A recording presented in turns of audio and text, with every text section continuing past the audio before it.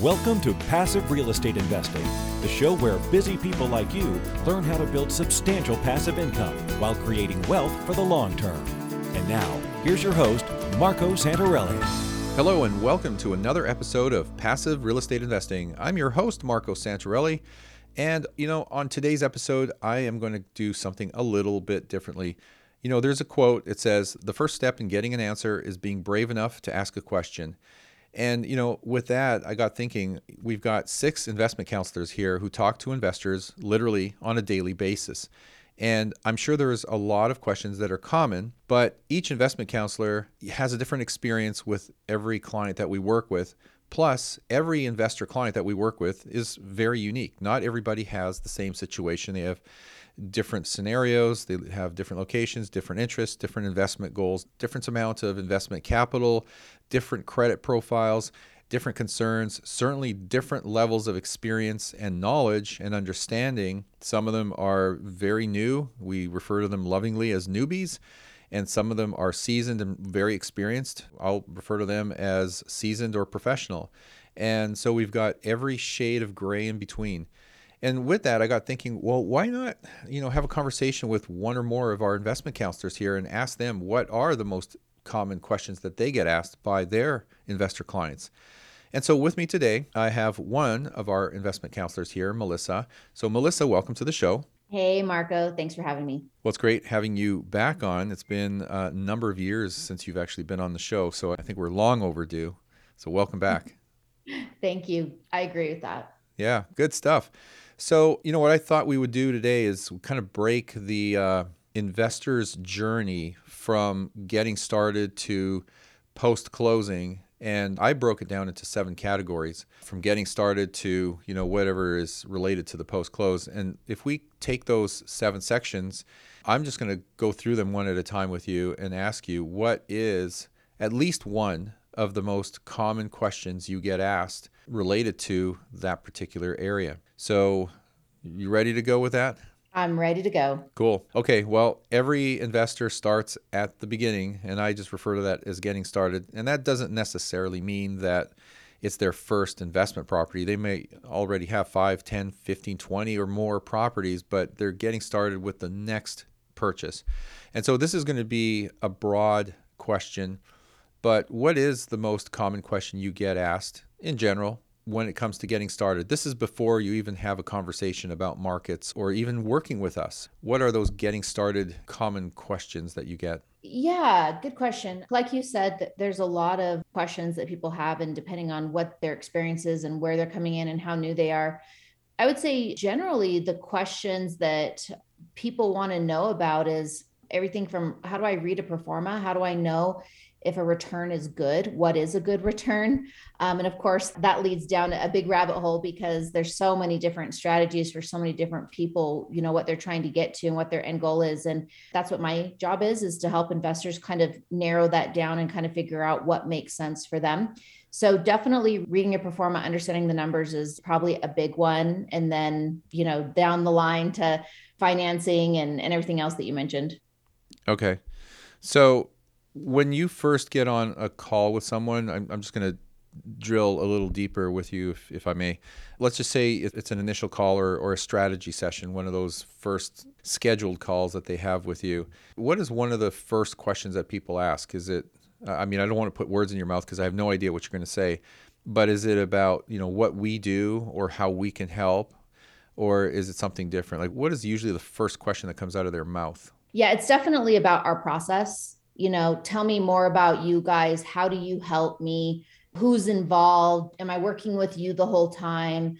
All those things of, where our properties come from, how we get paid. All of those are definitely like the beginning stage. And then as soon as we get through all of those, then the next thing is, people tend to just jump right into, okay, well, that's great. I've been listening to the podcast or, whatever for so long. I'm good. I'm golden there. I want to take action now. What do I do?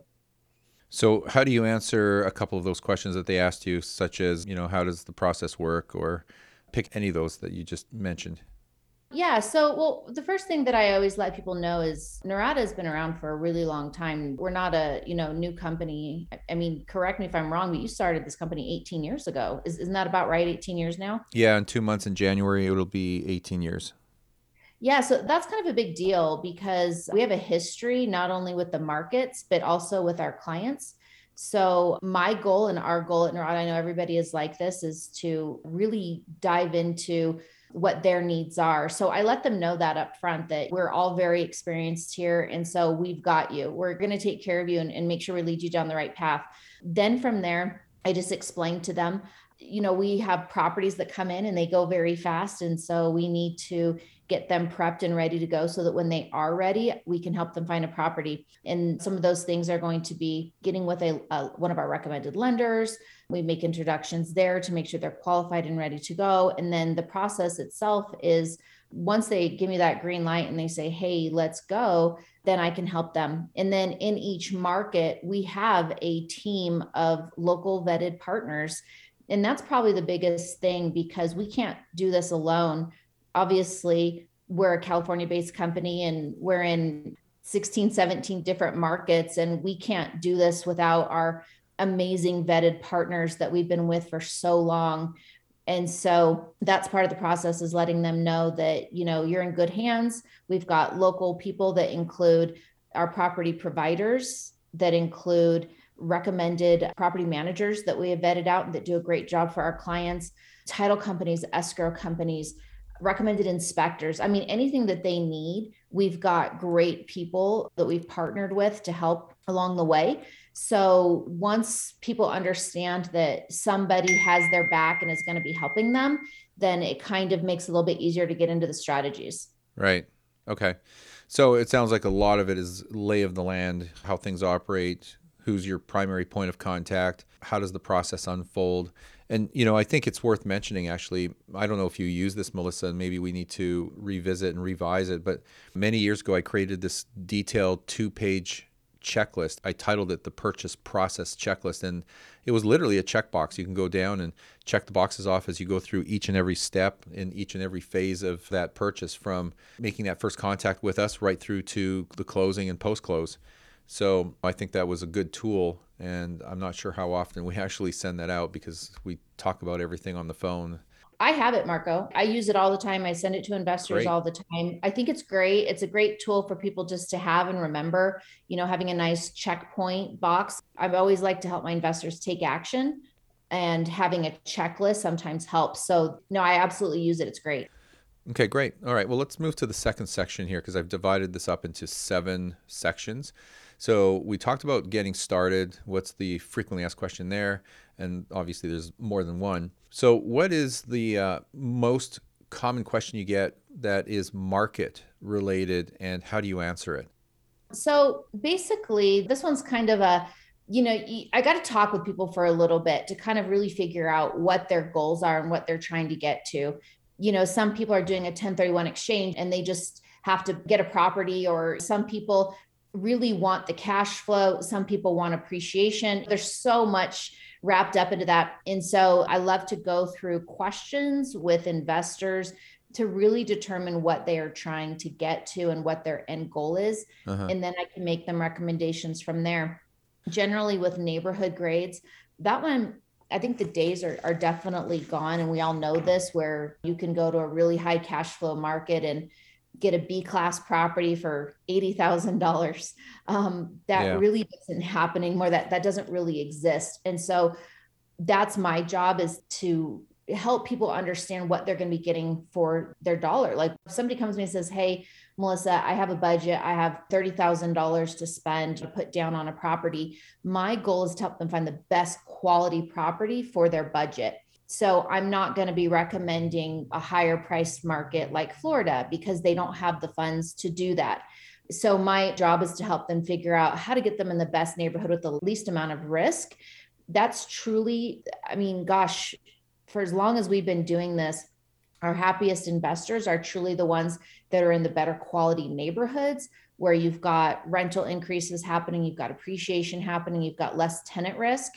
And so just going over those with the investors and finding out what their risk levels are is really how I help them determine all of that.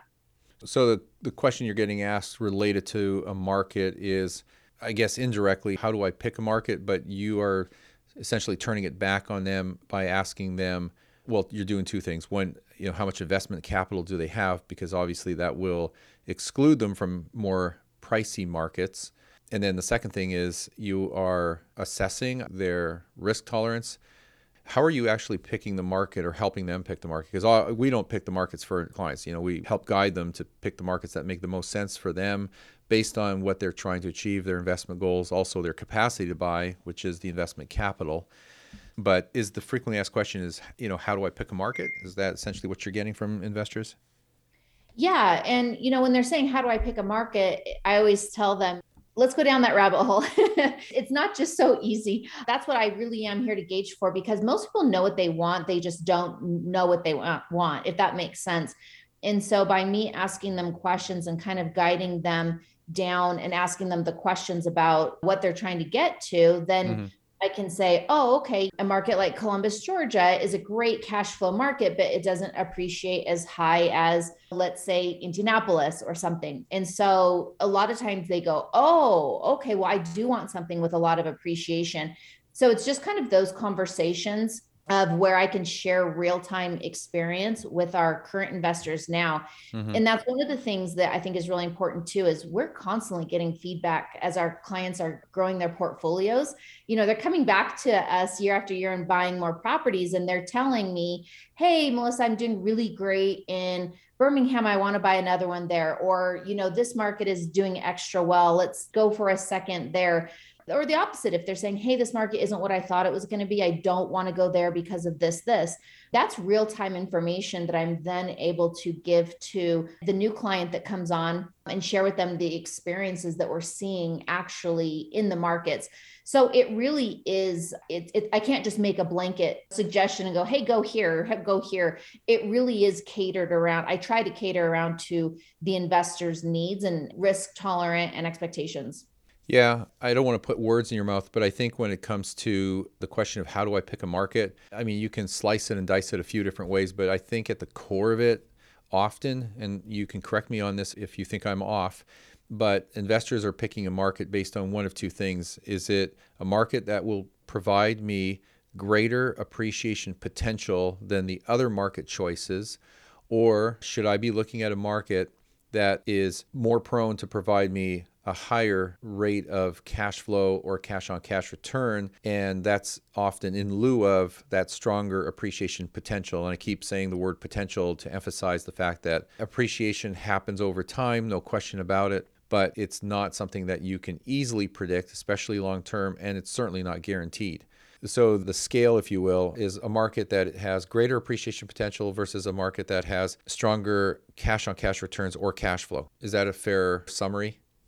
It is. It's a very good summary. And one of the things too that I always like to mention to investors is when you're in a market that is appreciating a little bit more historically, we can see it, we can track it, we know what the markets have done. Those markets also are the markets that tend to have more frequent and higher rental increases. And the more linear markets, the more cash flow markets tend to not have as much rental increase opportunity. So, diving into like the next questions, and we're talking about reading pro formas and all of that, which is another topic that people ask about. We have the ability to look at our pro formas and look a few years ahead so that you can compare what a higher growth market is doing with those rental increases versus a more linear market. So yeah, there's a lot there. And I geek out, and that's the part I love. I love helping people strategize and kind of figure it out and put them in a direction. Yeah, for sure. All right. Well, we started with getting started and the most common question there. And then we just talked about market related questions, or the question, how do I pick a market? So let's get a little more granular, lower level, and that is neighborhood. So what is the most common neighborhood related question you get? People are generally, how do I know if it's a safe neighborhood? How do I know who my tenant is going to be? That's where those come in. And again, because of our history and our great relationships with our property managers, I talk to the property managers all the time. And that's one of the things that we're always asking them is, how are your vacancy rates? How is the tenant turnovers? All of that stuff. It all boils down to neighborhood grade, because the better quality tenant generally is going to be a higher price point of a higher rent, because they're going to have a higher income, and that's everybody rents what they can afford. And so generally you're going to have less tenant risk in a B class or an A class property. Generally there's a little bit higher risk in a C class property, but also generally you're going to see higher cash flow on a C class property. The higher the risk, the higher the reward. That saying is definitely true. And so it goes back to, again, everybody has a different risk level. Some people absolutely are fine with a C class. They know they might have a little bit more risk. They just want that higher cash flow. And some people say, no way, I am not risk adverse. I don't want any issues. I don't want any problems. Then we're going to guide them to maybe a higher price point property in a little bit better area where they might have a little bit less tenant risk. I would guess that most clients are focused on B plus, A minus neighborhoods. Is that true? Absolutely. Absolutely. And I definitely encourage my investors too, when we talk about, when they come to me and they say, hey, I like these C or D class areas, then I'm like, that's fine. That's what you want to do. But I just want you to know the different risks and the different things that are involved, so that you can make a great, good, solid decision. But definitely, I would say most of our inventory anyway is going to be B or A, and most of our clientele and our investors want B and A. Yeah. And I did an episode, I forgot exactly when it was. Actually, if you really want to go back to the very beginning, way back when I launched the podcast, which was in the middle of 2015, I actually did an episode called Choosing the Right Neighborhood. It was episode number 7.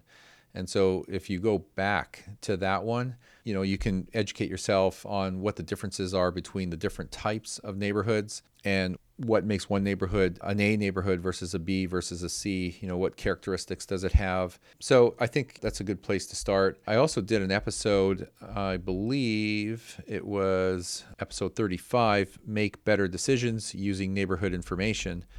And I did that with Dr. Andrew Schiller. So that's another episode that you can go back and listen to that will help you to educate yourself about the differences between neighborhoods and why choose one over another.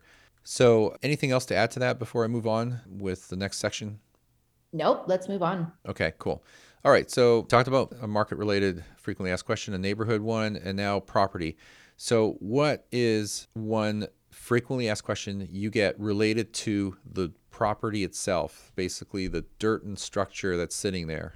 People always want to know if the property was renovated, or where our properties are coming from.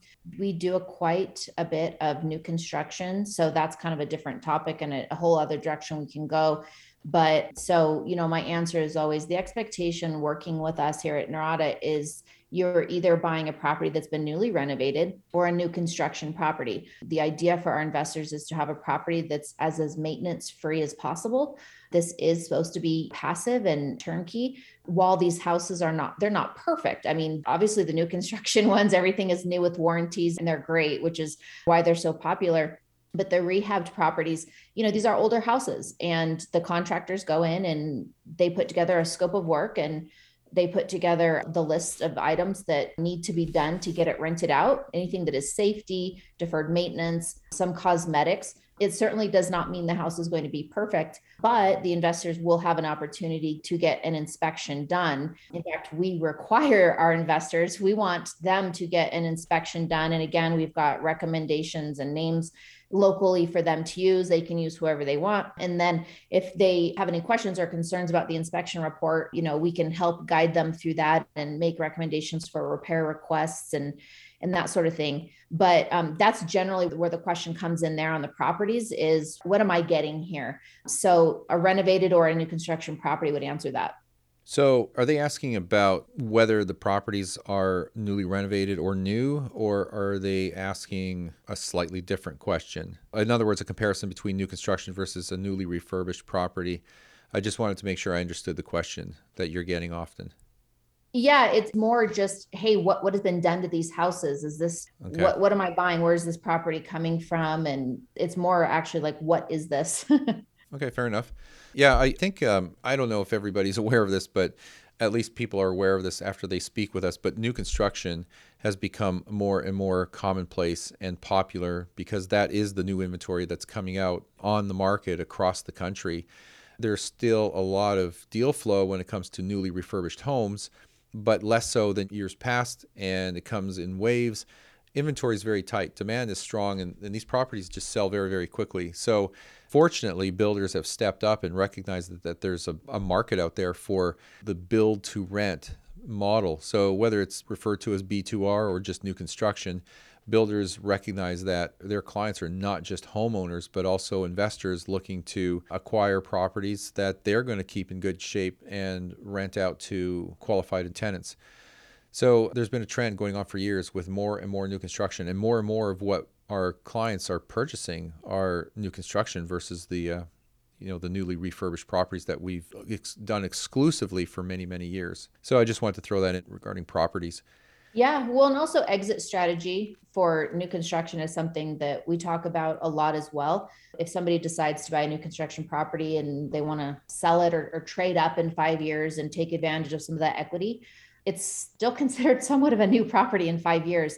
You're not going to have to put a lot of work into it, or a lot of, you're not going to expect to see a lot of stuff on the inspection report. In Yeah. fact, a lot of the things still might be under warranty. So exit strategy wise, new construction is a good one for that too.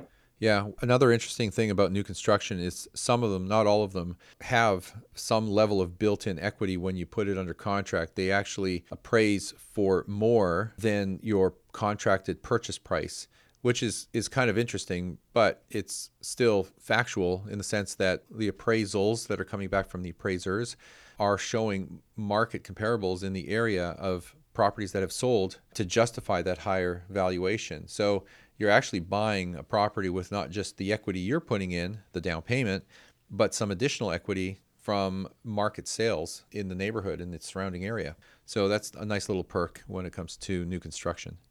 Yep. And that's one of the things that I talk to investors about on calls. We go through all of those different, Yeah. pros and cons. So yeah. Okay, management. What is the most common question you get related to property management? Probably, who are they? I would say, who are the property managers, and maybe what do they charge? Okay. And how The do you reply? Yeah. So our property management companies, who are they? They're local in the market. Most of them, I'd say, I don't think we have any national property management companies at this time, although we do have a couple recommendations if somebody wants to go down that route. But the local property management companies are not us. That's probably the biggest confusion. People think that we are the property managers, or they think that somehow we get like a kickback or money back from the property managers. And that's not the case at all. Yeah. We literally recommend them because we recommend them. We're not getting paid. Their own third party company. They're local in that market. They can drive by your property. They can meet tenants. I think that's really important to know that we truly are recommending them because we think they're awesome, and we have other investors with them, and we have nothing to do with them as far as they're their own entity. And every property comes with a property management company in place, ready to go to manage the property for you. Some people think that they have to go out and find their own property manager, and that's not the case. We have it. I mean, you can use any property manager you want. You don't have to use them. It's your property, but certainly we recommend them, and we know that they're experienced and our clients are very happy with them. Price point wise, you got to pay a property manager. You get what you pay for.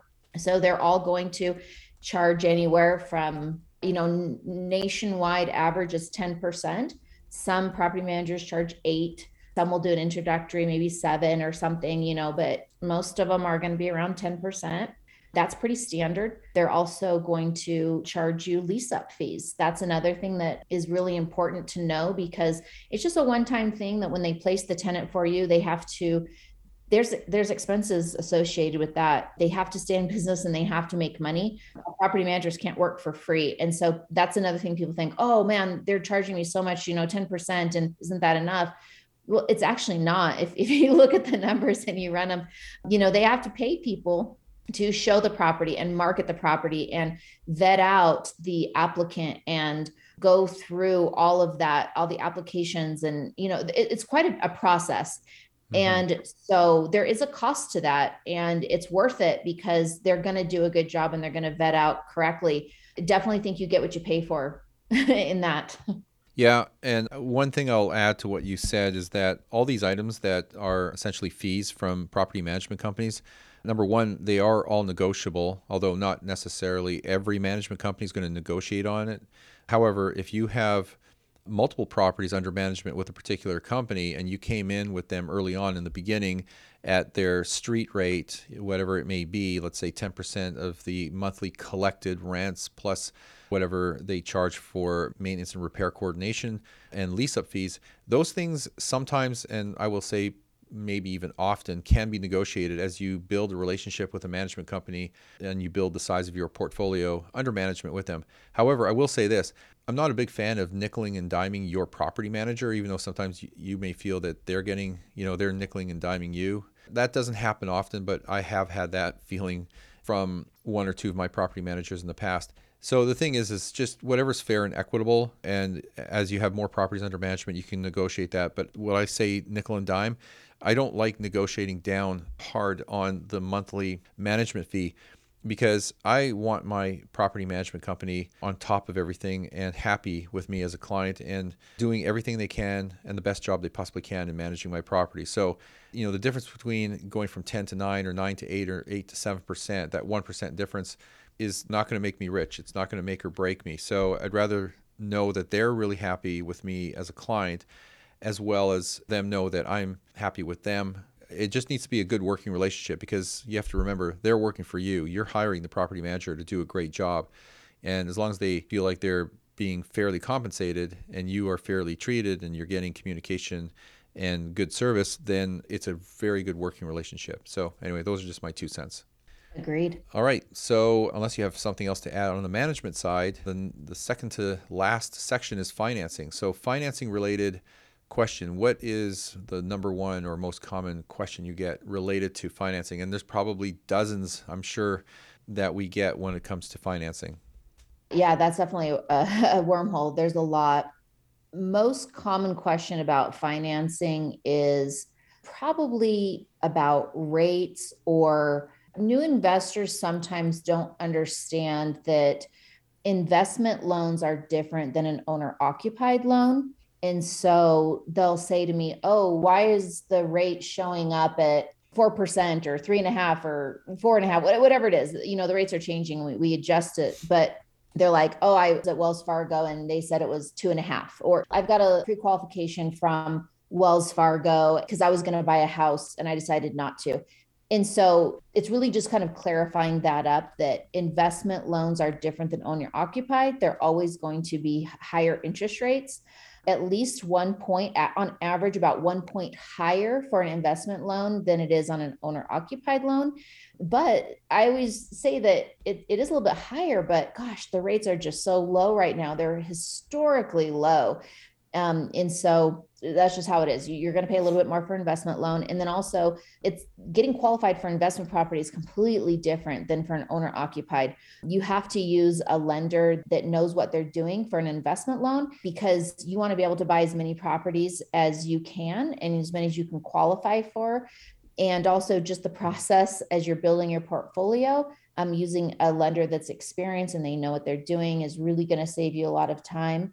And so we have our great list of recommended lenders that we work with: Aaron Chapman, Graham Parham, Sean Huss. I mean, we have so many names that are, everybody kind of tends to hear those names a lot because they really truly are good at what they do. They know how to qualify you. And so one of the first things that I recommend investors to do, whether they're ready to buy tomorrow or whether they're ready to buy in 6 months, is get with one of our recommended lenders. I don't care which one, they're all phenomenal.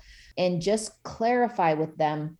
You don't need to have your credit run in that moment, but just kind of go over the expectations on your financials. Make sure that your debt to income ratio is where it's supposed to be. Again, the numbers are different than owner occupied. So just because you get your Wells Fargo pre-approval does not mean you're going to qualify for an investment loan.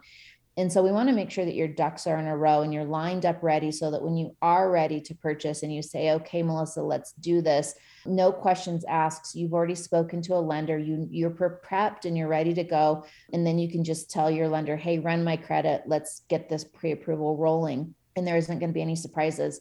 So I would say that's kind of where the financing questions and conversations kind of go. Okay. One comment I'll add to that, just for people listening here, is it's not a good idea to try to compare a non-owner occupied loan, meaning a loan for investment real estate purposes, to a loan you would get for your principal residence, meaning your home where you're going to live. They're similar loans. They're both conventional loans, but you're comparing loans for two different purposes. One is for your principal residence. That's always going to have a lower interest rate.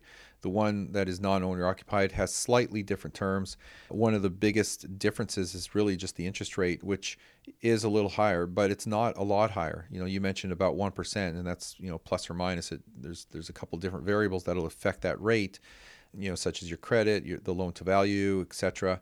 But you really shouldn't be comparing them because you're not going to be investing and purchasing or acquiring investment real estate using a loan designed for an owner-occupied residence. Those are just two different things. So in the grand scheme of things, you just have to look at the non-owner occupied loans and recognize that the interest rates are very low, historically low. I mean, there's been periods of time here over the last year or two where we've hit record lows that we've never seen before with mortgage financing. So that's super cheap money. And it's also a huge benefit for you in times like these when we're seeing a lot of inflation, real inflation, to have such historically low interest rates in an inflationary environment, because your loan is being devalued every year at the rate of real inflation. And if you recognize the power of that, the fact that your loan is becoming worth less, in other words, worth less each and every year because of the effects of inflation becomes your friend, and you're generating a rate of return on your loan amortization as well as the loan being devalued at the same time. And hopefully that's not too much to understand, but you just have to recognize that your monthly mortgage payment does not change. And so 10 years from now, if you're paying $500 a month now, you're going to be paying $500 a month in 5 years and 10 years from now on that mortgage loan. And really, it's not you, it's your tenant who's paying it down. I get excited about this, and I really should dedicate an episode to it. But the power and the effect of inflation on your hard assets, your investments, should not be taken lightly. It's a real rate of return that you're getting by actually borrowing money, having your tenant paid off, and it being devalued when your monthly mortgage payments are locked in. They're fixed each and every month and each and every year.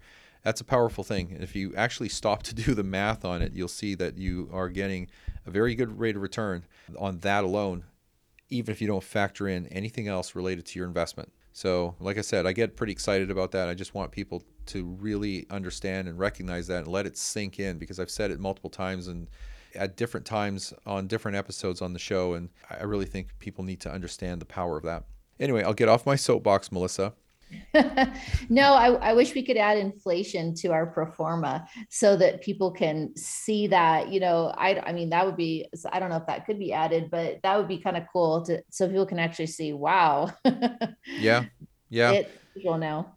Yeah, well, it can be done in a spreadsheet for sure. We could do it on our site as well. I think it might be confusing for a lot of people, but something we could certainly look at and talk about. All right, well, let's go to the last of the 7 sections, and that's what I'm going to refer as the post-close related frequently asked questions. So what kind of questions do you get, or what's the most popular question that you get at the time of closing or maybe after the close from your clients? Yeah, so funny enough, I would say the most common question is, who owns the property after I close, or how is Norada still involved? I guess to clarify that is, technically we're not involved. I mean, it's your property. You bought it, you own it. You can do whatever you want with it. You can sell it whenever you want. That's something people always ask us. They say, hey, if I wanted to sell it at some point, can I do that? Absolutely. It's your property. You bought it. You can do as you wish with it. But we are here to continue to help you as you need it. And I kind of said this earlier. I've got clients, and we all have clients that have been buying properties with us for many years, and they're building a portfolio. I've never heard somebody say, hey, I'm just going to buy one property and that's it. The goal is a portfolio. And as you're building this portfolio, it helps me to help you when you give me feedback. So after you close on your property, I love to hear how it's going and what do you like? What do you don't like? How's the market? Is it hitting your expectations? So technically, yes, I'm not involved after you close on it, but I'm still here to help. If you've got questions, if you need help getting a hold of somebody or a property manager or anything like that, we're always here after the sale. And then of course we want you to, come back and build your portfolio with us and continue to earn your business. I'm going to tee this up to some degree, but I'm curious, how often do you get asked a question about asset protection after the close? Because now they're thinking about it, or maybe even tax planning or tax strategy. How often does that come up? To be honest with you, it either comes up before, because for some reason, it's actually, I would say at the very, very beginning, that question comes up more than anything. There's a lot of misinformation out there. I don't know why or where it comes from, or where everybody just thinks, oh, I have to have an LLC set up before I buy. You can do that route. And we obviously have, again, amazing recommendations and resources of people that we work with who's been on our podcast that can help people do that. But you can't, when you're getting a conventional loan, you can't put the property right into the LLC anyway. But of course, there's many benefits of doing it for accounting and everything else. But so I would say a lot of those questions actually are a little bit more towards the beginning. And then maybe the only time I would get them after the fact is maybe 6 months or a year after they purchase. Then they'll come around and reach out to me and say, hey, what do you think I should be doing with, you have a CPA recommendation? I know I'm going to have taxes soon, or, do you have recommendations to do LLCs? So I would say it's usually really far down the road after they closed, or it's more towards the beginning. Yeah. Okay. All right. Well, Melissa, anything else you'd like to add or share with our listeners before we wrap it up here? No, I would just say that no question is a bad question. I'm giving you all these answers and you're asking me all these questions so that I can help. And so I don't know what your questions are or where you're at. And so I would just say, please feel free to reach out to me, reach out to anybody at Norada, and just ask those questions. I guarantee you we've heard them before. This is what I do every day and all day, is talk to investors, and I love it. And so don't be afraid to ask questions. Please do. If I don't have the answer, then I know somebody that does, somebody on our team, or maybe it's a lender, or, somebody will have the answer for us and we'll track it down. So yeah, please just reach out to us. That's what we're here for. Yeah, that's such a good point, Melissa. There really aren't any dumb questions, because everybody has the same question at some point in time. You either ask it and get the answer, or you hear it from somebody else, just like what we're trying to do with this episode here today. There's always somebody thinking about the questions that are being asked. So, well, good stuff. And maybe we answered. Maybe somebody's listening and went, oh, I'm glad they answered that for me. Yeah. And then what happens is they'll have more. There are going to be more questions. And the trick there is just send us an email or pick up the phone and ask your question. And that way you have the answer and you've learned, and you can move on to the next question and the next step in your journey. So exactly. And you know what, Marco, our investors, you learn by doing. And so a lot of people hold themselves back from not going forward because they don't have all the answers and it's kind of an unknown. And we're here to hold your hand and help you do it and lower your learning curve and support you. But you actually learn the most by doing. So sometimes you don't know what your questions are going to be until you're in the middle of it. Yeah, for sure. Good stuff, Melissa. Well, thank you for taking the time to come on today. This has been great, and I'd like to try and actually do this with the entire team. So thanks for coming on.